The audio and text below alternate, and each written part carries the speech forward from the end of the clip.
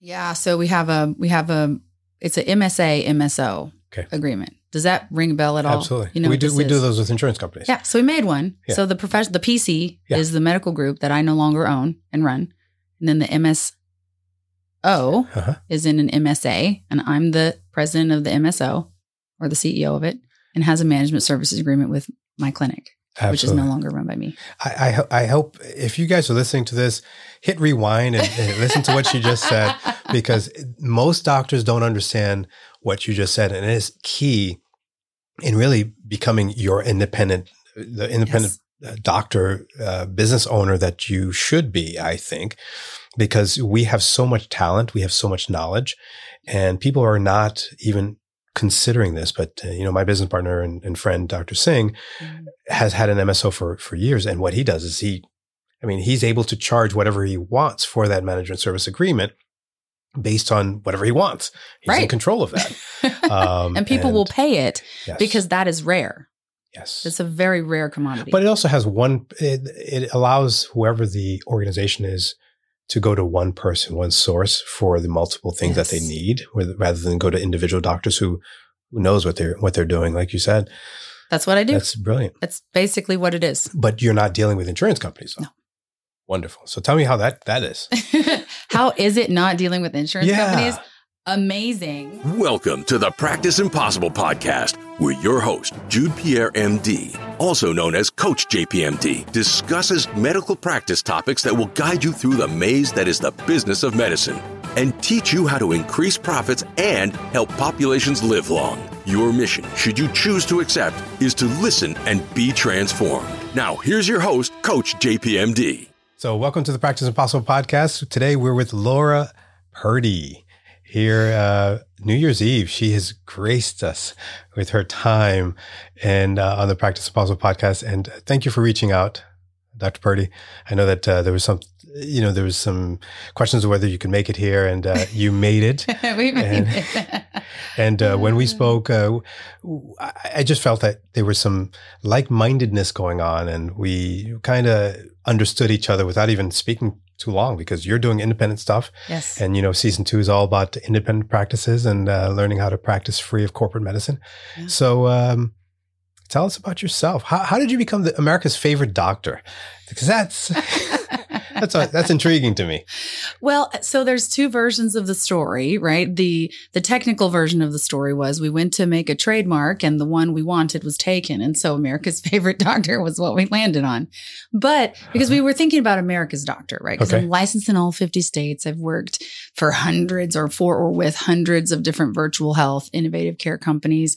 And I've had patients all over the country in every state, right? So, and my brand is high quality care that's empathetic, compassionate, patient first, but not physician sacrificing. Okay. A lot of times patient first has been used as a euphemism for running the healthcare professionals into the ground. That's not what our brand is. And so after a few years of living that out, America's favorite doctor came as a natural extension of providing high quality care to people all across America. But America's doctor was taken. So we went with favorite. So America's favorite doctor. So how do you get licensed in 50 states? Because I know how hard it was for me to get licensed in Florida. How did you do that? Help. I had help. Okay. I work in the innovative care industry. And just for definition's sake, I say that instead of things like telemedicine or virtual care, because what I've learned is that digital ways of doing healthcare is not the only healthcare of the future. So I say innovative care because for me, it represents the future of healthcare as a whole. So if I say innovative care, that's what I mean. What was your question? Sorry. 50 states. I mean, you're in 50 states. You have to have help with that. So I worked at several innovative care companies and over, from 2016 to present. Okay. And really, especially if you're a leader or a manager or a medical director, if you're an administrator in these types of companies that are providing nationwide telehealth, virtual care, innovative care, you need to have all those licenses because your company is nationwide. Your patients are everywhere. Yeah. And so as a leader, it became something that I needed. So I got all those states because I worked at a series of companies that said, it was like 3 different companies getting different sets of licenses. Gotcha. I would never recommend doing it on your own. I think I've had more background checks than anybody in America in their whole lifetime. You know what I'm saying? So give me an example of an innovative company. Like what are, aside from telemedicine, what is another innovative company? So for innovative healthcare, I would say things like, for example, there's a lot of innovation being done in remote patient monitoring, whether it's devices or wearables, or even like virtual inpatient wards where there's machines or devices that are helping you monitor the patient and you're reviewing the data in addition to the patient. Also just simply new technology, like new EHRs that come out, new like connected, like for home care, there's otoscopes and stethoscopes where the patient can put it on, but you can hear it. So those are just a couple of examples, but at the very, very leading edge of the tip of the spear of healthcare innovation is a lot of exciting developments. Okay. So when you say the devices, are you contracted then with a device company or the healthcare companies that are using those devices? All of the above. I mean, so I have worked with people all across the industry because when people come to me, they're looking for someone who understands medicine, also understands innovation, and also understands business. Okay. And that's kind of a niche. Yeah. Understanding medicine, innovation, and business. Doctor understanding business? Right. And so, right, you're right. And so I work with anybody. Okay. But now, those are just some examples. Now, you have an MBA or did you? You do have an MBA. Mm-hmm. Where'd you get your MBA from? So I got my MBA from Southern New Hampshire University. Okay. And again, it's not the most prestigious, university, but it was 100% online. Okay. And I did it while I was working full time and having kids and all that. And so I think it's a great program that busy professionals who don't have time to go to graduate school, I think do have time to do it online. Yeah. Yeah. And I wonder is it for everyone though? Because some doctors don't necessarily need it, or are running pretty successful businesses without it. Why did you do an MBA? What was the main reason for you doing the MBA? Yeah, well, I did it because I need it. I was just thinking as you were making that statement about not everyone needs it. You'll know if you need it, right? Okay. I think you'll know if you need it. Because for me, I got all the way into, I think I was a chief medical officer by the time I said, I have no idea what the business people around me are saying. And I know they have no idea what I'm saying, but I can't teach them my language. So I need to go learn theirs so that I can be more effective. So I didn't really go because I wanted to learn how to run a business. I went because I needed to understand what was happening around me. That's a good point. Yeah. And I like that. So did you grow up in the area? I know that you moved to Miami and now you're doing work down there. Where'd you go before? Where were you before then? I've been so many places. I grew up in Southern Kentucky until 1999 when I was, 2 or 3 years old. And, then I moved. Southern Kentucky. Where is Southern Kentucky near? So Southern Kentucky, imagine, are you familiar with Corvettes? So, Corvettes, the car, are made in Bowling Green. Okay. So that's where I was born. Okay. Southern Kentucky. Okay. Where the Corvettes are.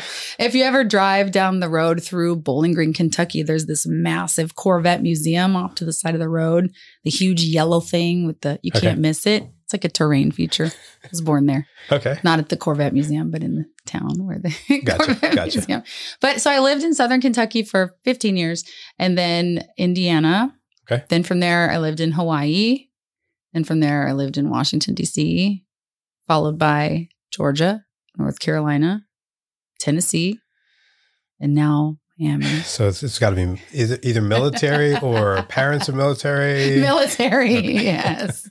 No, I was not from a military family, but I did join the military, and they gave me the opportunity to live in some great places. That's great. So when did you start? You started out of college or out of high school? Yeah. So in 2005, I was graduating undergrad. And you remember 2005. 2005. Mm-hmm. So I'm trying to think of when I graduated. Okay. So you're younger than me. Not by much, I'm sure. No. I graduated high school in 89. Yeah. Yeah. So. Oh, okay. Shoot. It's a long time ago. So I graduated high school in 2003. Okay. But I graduated college in 2005. It was short. And at that time, the war was huge. You probably remember. Oh, the second war. Was that the second Iraq War or the? It had to have. Wait, what am I thinking about? No, that was the... It was OIF, it was during those first few years of the Iraq War, right after September 11th. That's right. So it was 2005. 2005, so, yeah. I mean, it was new. I'm thinking the 1990s. There was not that far back. Yeah. not quite that far back. Yeah. So this was the early 2000s. And when it was time for me to go to medical school, which you remember what all of that was like, my dad called me and said, I'm not paying for your grad school. And I said, well, I'm not paying for my grad school. Uncle Sam keeps offering to pay for my grad school. So I guess since it's not you or me. Yeah. So you had Uncle Sam. So Uncle Sam paid for, when that happens, do you go to military medical school or military? You get a choice. So there's two ways to do it. There is one, you may have heard of it, the Uniformed Services University in Washington, D.C. Okay. I think I have, but I don't know. It's at Bethesda. Sometimes people say Bethesda Naval or whatever. It's across from NIH. And so you can do that, or you can attend any school that you want, but you get a stipend. I went with the military university because you had like a full paycheck and no debt or anything. So I did the military from 2007 to 2021. Okay. It's 14 years. So do you have to be in a particular service, or because you're in the military school? Because I know that the Marines don't have that track, and you have to go into the Navy or something like that. Yeah. The school was actually quad service. So you have Army, Navy, Air Force, and there's a fourth service. You may have heard the Public Health Service. They usually provide like federal care. Okay. Is that the national, what do you call that? Whether you forgive your loans. Oh, I can't think of it. Probably. Yeah. I didn't do that one, so I'm not sure. But they would provide like reservation care, federal. They go to federal facility, but they're not necessarily military. Federal officer, something like that. Nevertheless, I chose Army because I wanted to maximize my opportunities of getting in there. Navy doesn't have their own doctors, but Marines don't have their own doctors, but just would be the Navy that serviced them. So I chose Army, and the rest is history. Yeah, really. So you graduated medical school without debt? Correct, and residency. Yeah. That's the Dave Ramsey way. Woohoo! Buying my 3-year-old cars and putting my cash in the freezer. So you were in Nashville before. We just talked about that, and you mentioned Dave Ramsey, and I'm like, oh. I know him very well because I actually became a coach, Dave Ramsey coach. After my life trauma, I needed to understand how to deal with finances. So I hired a coach.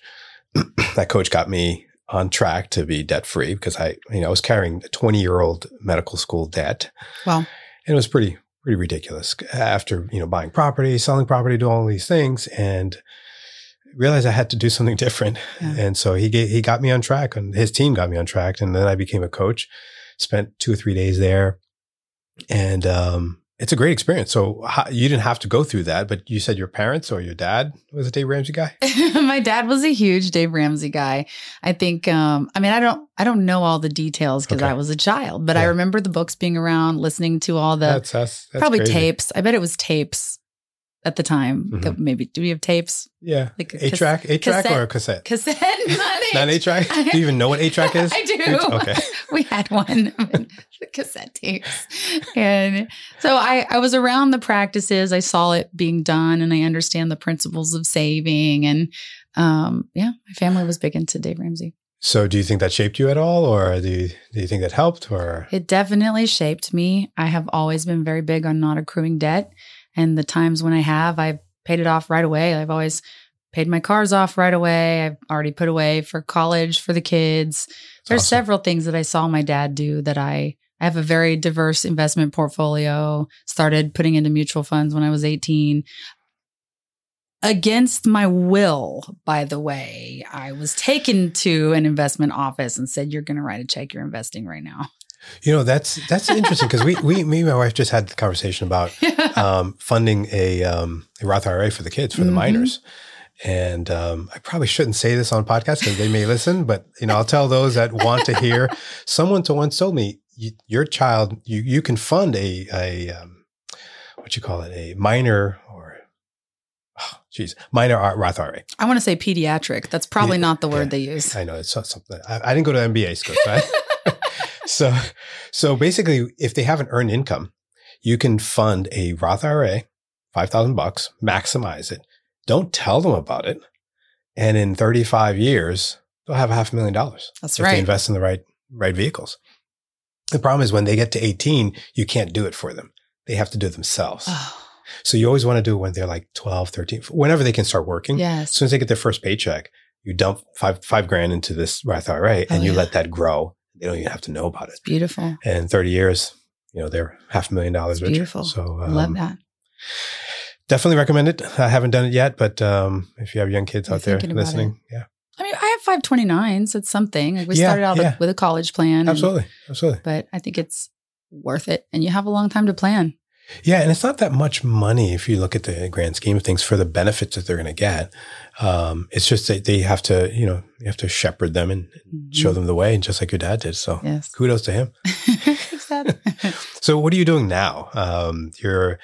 You moved to Miami. You're still doing telemedicine. You're still medical director. What are your roles now? Because it sounds like you're doing a lot. Yeah. Well, the last 6 months of 2023 saw a phase of the business where I took all of my sole proprietor work and I said, this is too much work. I mean, I do have a team and we can talk about them as well.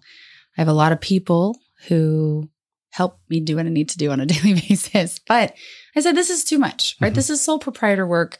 This really needs to be a formal corporation. Okay. So I took all of my sole proprietor work, which was, a virtual clinic, as well as partnerships all across the country, freelancing, doing consulting work with other companies. And I said, this is now a business. We have a medical group where the delivery of care is going to be. We have like a management company where all the non-patient care is going to be. Mm-hmm. And I am going to be the CEO of it. Okay. As opposed to the everything to everyone all the time of it.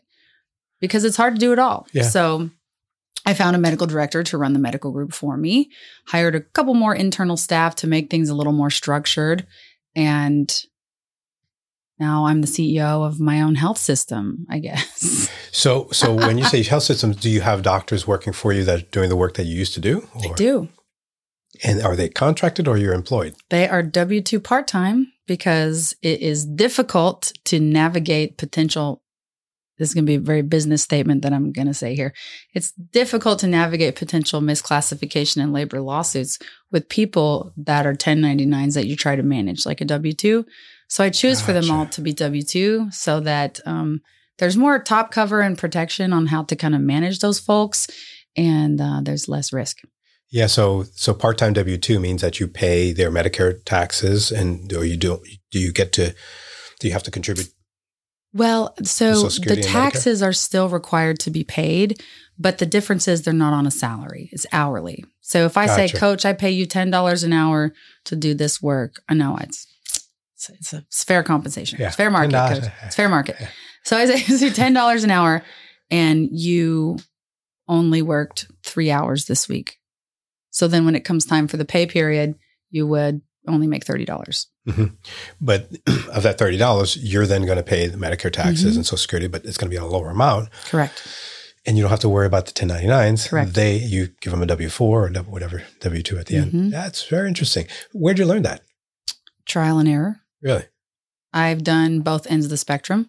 1099s are too. Now, again, this is with the caveat of this is relevant to my business model and may not be to everyone else. And we're not giving tax advice. We're not giving business advice on the podcast. We're just hearing stories about other people that are doing things that are cool. So the first thing we started out was 1099 because if you have a low volume of things, but you really need it to get done, you can pay a little higher bit of a premium for people to spend less time, but to get those things done for you faster. Mm-hmm. Supply and demand. It's market economics of, work versus people to do the work, right? So the problem with 1099s is you cannot control their work schedule.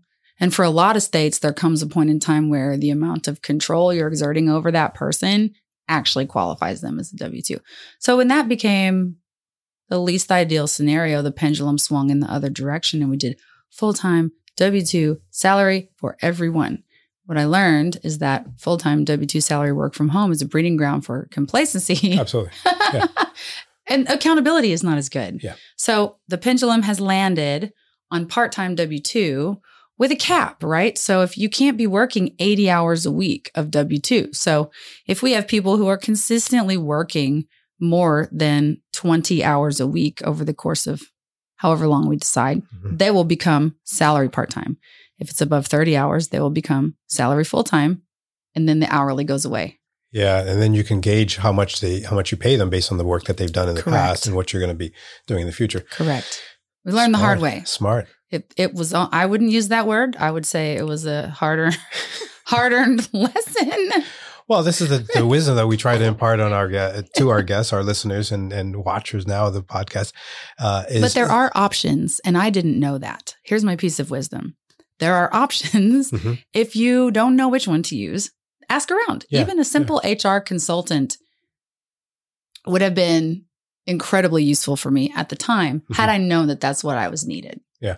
But you weren't doing that beforehand, though. You were working yourself, and you were the 1099, or were you doing part-time W-2s?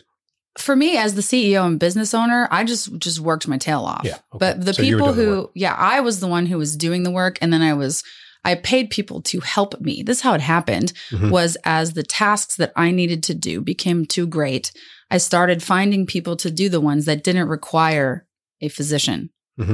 So usually they were 1099s, but then when they were working so much and they became W-2s, and then we learned with clinicians that the clinicians part-time W-2 is best for us. Yeah. And that allows them to not have to work multiple 1099 jobs, because there's a law against that as well. If you're the only person paying that 1099 employed or person, then they can be considered an employee, and then you have to pay their taxes. Right. Yeah. That's actually how we figured that out. Part of how, because Tennessee is very complex. And here's the other thing to say. Every state is different. Yeah.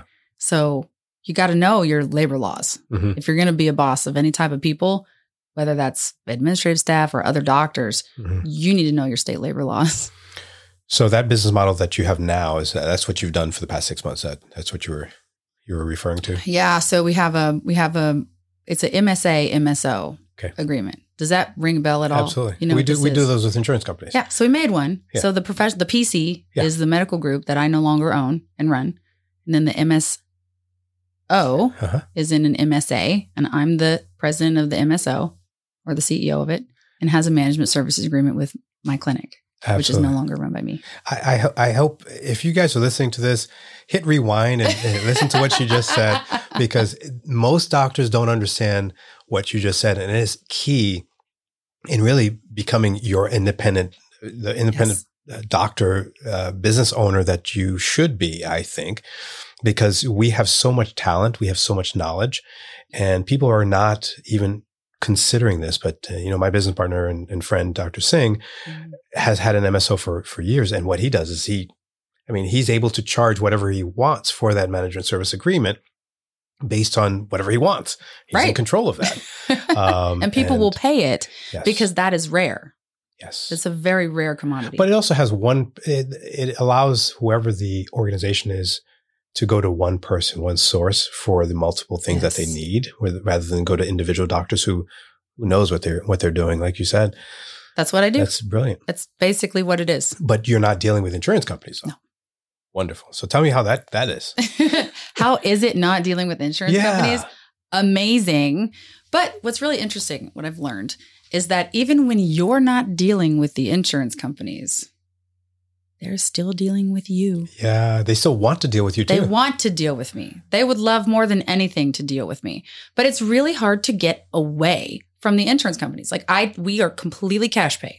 Okay. Completely cash pay, completely direct to consumer, no controlled substances. It is the lowest low threat you could ever imagine, right? For the virtual clinic. Obviously, the other arms of the business do other things, but specifically for the delivery of care. But what we've learned is that you can be cash pay all day long, but when your patient goes to the pharmacy to get a prescription, you've just used insurance. Yep.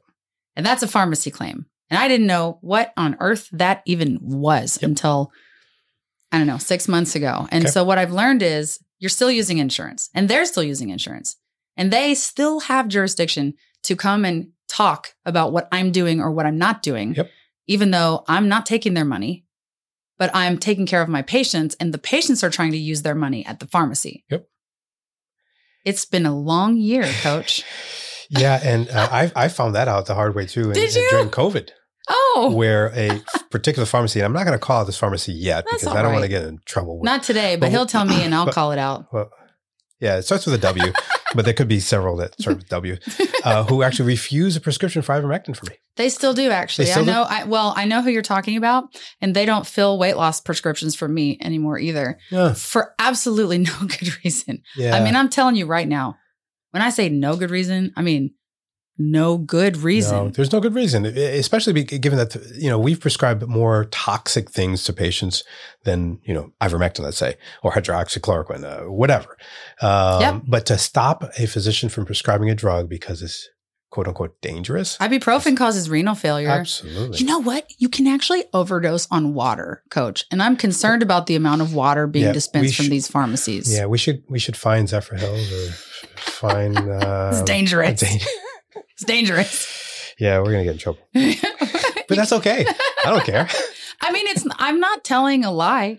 No, water's dangerous if you drink too much of it. If you drink too much of it, absolutely. Or not enough. It's ridiculous. But yeah, you can't get away from insurance.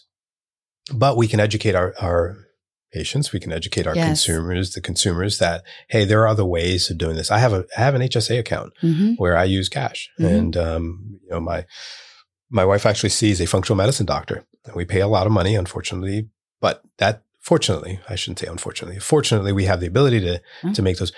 But she's providing care that's directed based on deficiencies that she has that no other doctor would do. And so when you can say that you can take patients off of thyroid medications by supplementing and doing things with diet, and that I think is huge. It's amazing. But it's not being done enough. We should be doing more of that. Yeah. And, I actually started to partner with Genova Diagnostics. I don't know if I know Genova. Okay. Yes. So we're going to do a series on the Krebs cycle this year. And I know. Wait. But the Krebs cycle, if we understand the Krebs cycle and then prescribe medications based on the deficiencies in our cellular function, how much better will we be as a population? I'm ready to find out. So maybe I'll finally learn the Krebs cycle. Yeah. I looked at it the other day. I'm like, wow, what's all this plus minus? Huh? So it's going to be an interesting 23-year-old, you forgot all of that. This is long gone. Yeah, but it's important. Even what sparked my interest in it is because when we got the results of my wife's Genova diagnostic blood test, one of the things that they had in it was a Krebs cycle. Like she has a deficiency of her Krebs cycle? No, she has deficiencies in the glutathione and, fatty acids, whatever those deficiencies are. And I don't remember, but we'll definitely get into it. But it was fascinating that it went back to the basics. And that's what, we are prescribing too much in this country when we can look at nutritional deficiencies that can actually cure things. So back to the basics. I'm going into. No, I think it's great. I think it's great. So you're all over social media too. So I guess that's part of that team because I'm looking to try to get to where you're at. So for the people who are listening, earlier today, Coach said, you're all over social media. And I said, good, that means people are doing their job right. So that's what I need then. I need people to do the job right. And that's interesting because most doctors are not on social media now. Most doctors are not as social media friendly. And I think it's important to go where the people are and to go where your consumers are so that they understand what you do.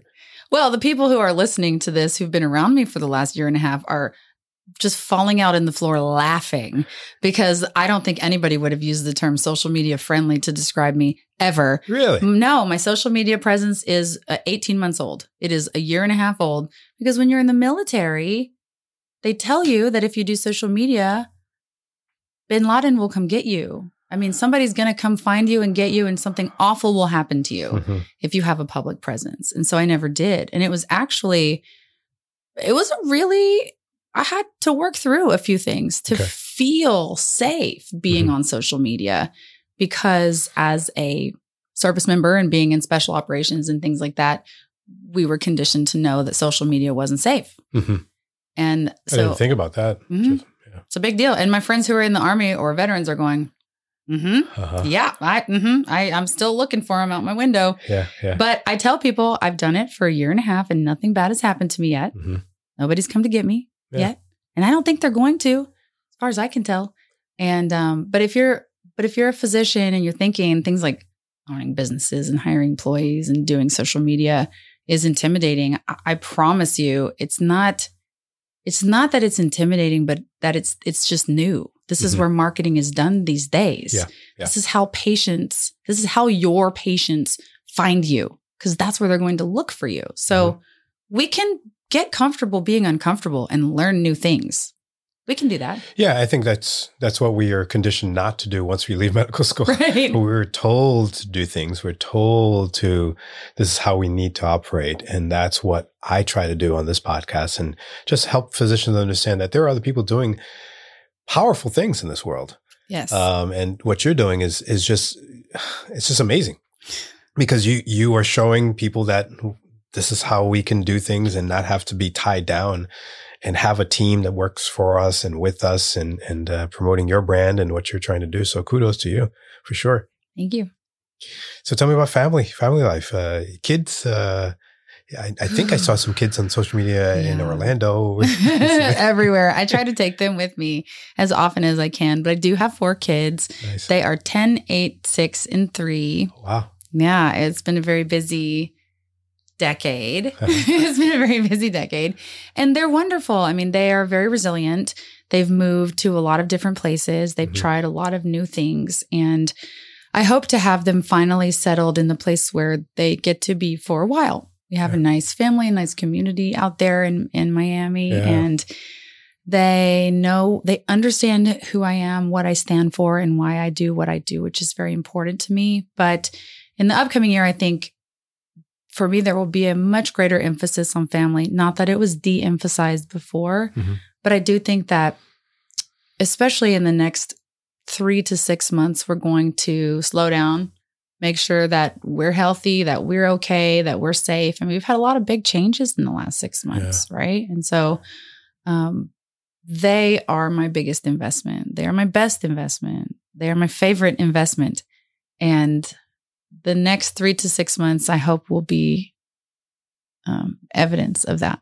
That's awesome. Yeah. You have family down in Miami? Or? We have chosen family. Chosen family? No actual family, but chosen family, which can be just as wonderful. That's awesome. Yeah. And I have young kids. Well, my youngest is 13. So if they're ever up in Tampa, if we need a babysitter in Tampa, that'll be fine. You might have a 21-year-old who loves to babysit. So thank you. You have a free, I'm going to say free babysitter. So for being on the podcast. Thank you. Thank you. So you're doing telemedicine. We talked about functional medicine. One of the things I always wanted to find out from those that are doing a lot of telemedicine is, how do you deal with the not seeing patients face-to-face as often? And when did you stop seeing patients, I guess, face-to-face? Well, you want to hear the true story? Yeah. Of course you do. Yeah, of course. That's what we're here to do, is tell the true story. In-person patient care, face-to-face care was always very hard for me. Gotcha. It was hard for me because my nature is to give. I will give time. I will give energy. I will give resources. I will give away my own schedule. I will give and give and give and give and give and give and give. And patients are inherently in a position to take. Yeah. And I'm family medicine, so outpatient, but in the Army, I had a hospitalist job. So most of the time I did actually work inpatient. And for me, because direct patient care was constantly a state of giving and giving and giving and giving. And I think at the time I didn't have the boundaries to be able to stop the patients where they needed to be stopped. I ran myself into the ground immediately. Even residency, it was too much, because I wanted to be able to stay and give them the time and give and give and give and give. And I couldn't. And that was hard for me. So right off the bat, I said, this is not going to be a good fit for me personality wise, because I can feel how much of myself I'm giving away.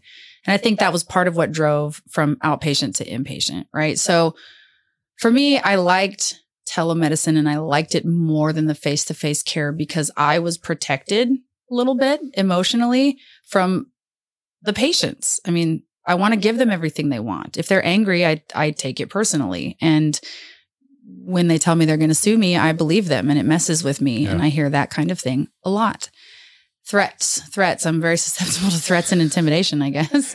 And so I stopped working. So I did do some PRN hospitalist work, about one shift a month for about 1.5 years. And I got to the point where I realized that I just didn't enjoy it so much. I missed being in meetings. I missed talking to entrepreneurs. I missed working on things like operations and, initiatives. I like business. I really do. But I also like medicine. So for me, virtual care has given me a better balance because I feel like the boundaries are already in place. And so I'm less susceptible to being completely drained and burned out from the day to day. Yeah. So I think it speaks to the temperament also of the human being. I mean, there's certain things that I don't think physicians should do based on their temperament. Agree. And I'm trying to figure out, and I've done some research.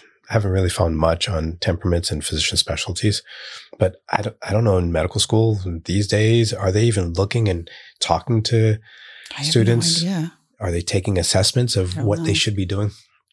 I don't know, but I've known a lot of, no offense to anybody, but I've had a lot of children, so I can say this, gynecologists who maybe could have had definitely very different temperaments because they're working with pregnant people. Yeah. You know? Or, anesthesiologists or radiologists who, shouldn't be talking to. I know. That's just the example that comes to mind. But I agree with you. There should be some sort of a personality match as well. For sure. So I've done a couple of things. I've done rapid fire in previous interviews before, and we're going to do it a little different this time. I'm ready. And we're going to try to ask you some questions. There will be some easy questions initially, and then maybe they get harder. I don't know. We'll see. I'm not in the habit of doing things easy or the regular way, so let's do it. So I used to do one word answers, but now you can embellish or for the new year. He knows how hard that would be for me. Thank you, Coach, for working with my limitations. So what's your favorite book? And why, maybe? Animal Farm. Animal Farm. Why? Because I read it when I was 12 and I loved it. And then I read it again when I was 14 and I loved it. And now as an adult, I'm really starting to understand it. And I appreciate it for what it is. And if you've never read Animal Farm, it's a satire. Go read it. Yeah. So I haven't read Animal Farm, but I read 1984. Yeah. So that was scary to me. Yes. I read that around COVID. Oh, don't do that. Why Just saying. What? No. Don't read Animal Farm like at the next election just save it for a quiet vacation. I did not do that. Favorite food? Chocolate. Oh, just off the bat, boom, chocolate. The last place you traveled internationally? Mexico. Cruise or landed? No, it was a cruise. I forgot about it. No. Mexico was a land trip. Okay. But there was a cruise since then. So you're saying last non-cruise vacation. I've had one international trip as an adult to Mexico last year, and I got COVID while I was there. It was great. Oy.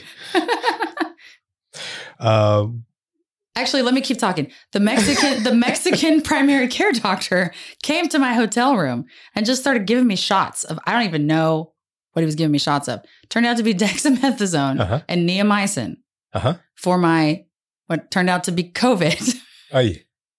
So did you end up doing anything else? I mean, I got some Paxlovid eventually, but I was thinking neomycin, I've never prescribed this in my whole career, I don't think. Yeah, it's, sometimes I think in these countries, because I grew up in Haiti. Of course. And I actually did some work after the earthquake. Yeah. And it was interesting how they just wanted care. Yeah. So we would go to the areas where it was hardest hit. Everything is devastated. And they'd come and complain of, let's say, a headache. Yeah. And we gave them Tylenol. And they were so happy. They were happy. They left. I'm like, I could have given them water and they would have been happy. Give them a hug. They'd be happy. Yeah. Wow. One thing that brings you joy when you're caring for patients? When When I'm able to help them solve a problem that they genuinely thought they weren't going to be able to solve. When people say, I don't know what I would have done. And a lot of that is like nights, weekends, and travel with telemedicine. But when people are saying, I have no idea what I would have done if you hadn't have helped me. So thank you. I love knowing that I made a very tangible, meaningful impact in that person in that moment. Fair enough. Now, I know the answer to this, so I probably should, I'll ask another question. But would you work for a hospital system? I know the answer to that. No. You don't know the answer to that. So this is how I would respond to that. What job are they offering me? If they need a chief innovation and changing the way we do things officer, then absolutely I would sign up for that job in a heartbeat. Good answer. But to be a clinician, I would rather go work at Starbucks. I hear you. Favorite child? All of them. Teddy, that's the cat. Teddy? That's it. All right. Just you got out of that one. No, I don't have a favorite child, and because they're all amazing, but they also all have either things from me or things about themselves that I just love so much about them. So I could tell you what my favorite thing about each of them is, but I definitely do not have a favorite. Good answer. It depends on the day though, right? I gave you $100 million today. What would you do with it? If you gave me $100 million today, what would I do with it? Something incredible. But I wouldn't know what that thing is off the top of my head because that would be a really irresponsible way to spend $100 million. So I would pause and make a plan to do the most good and create the most impact that I possibly could with $100 million. And then I would do it. Okay. What's the one spiritual habit that you have practiced? So that's a good question. And I don't know because the spiritual aspects of my life are one of the things that have had a complete, what do you call it when you're doing a renovation and the first thing you do is you break everything? Demo. Demolition? So I did demo on my spiritual life this year. And I'm working on deciding what comes back in and fills in those holes. Okay. Yeah. One thing your team does not know about you. I know everything. All of it. So they don't know that you know everything. I don't think they know that I know everything. Okay. I think that, but here's the thing, okay? When you are the boss, it all makes its way back to you. All of it. And just because your boss knows something doesn't mean that they're acting on it. So assume your boss knows everything. This is going to be a clip. This is definitely. Please do. Yeah, assume your boss knows everything because your boss is your work mom, is your work dad. And if they're doing a good job, of course they know everything. It's their company, like it's their home. You're their employee, like you're their child. It is their job to know everything, right? So that's... Okay. I know, team. I know. Where do you see yourself in 25 years and why? I have no earthly idea because I've known myself long enough to know how predictably unpredictable I am. But I'm tremendously excited for where I'll be in 25 years because no matter where it is, it will be on purpose and it will be incredible. What a good way to end. Can't add to that. Thank you so much, Dr. Purdy, Laura, for being the America's favorite doctor. Thank you, Coach. And for being on the Practice Apostle podcast. We really appreciate you. And we probably should have another session when we can have some sheet music. Yes. So you can play something for us. What Coach learned today is that the only way I can play music is if it's physically on sheets in front of me. So we're going to surprise her with some sheet music next time. I can't wait. Next time you're in Tampa, just give us a ring. Just come on over. Even with the kids. Love to meet you kids. They'll love it. With the free babysitter. Yeah. I'll make sure my daughter's around. Thank you. Thank you again for listening to the Practice Possible podcast. And, you know what to do. Share this podcast with your friends, your family, anyone that you love that you want to help in the business of medicine, because we want all physicians to practice impossible. Happy New Year. Happy New Year, everybody.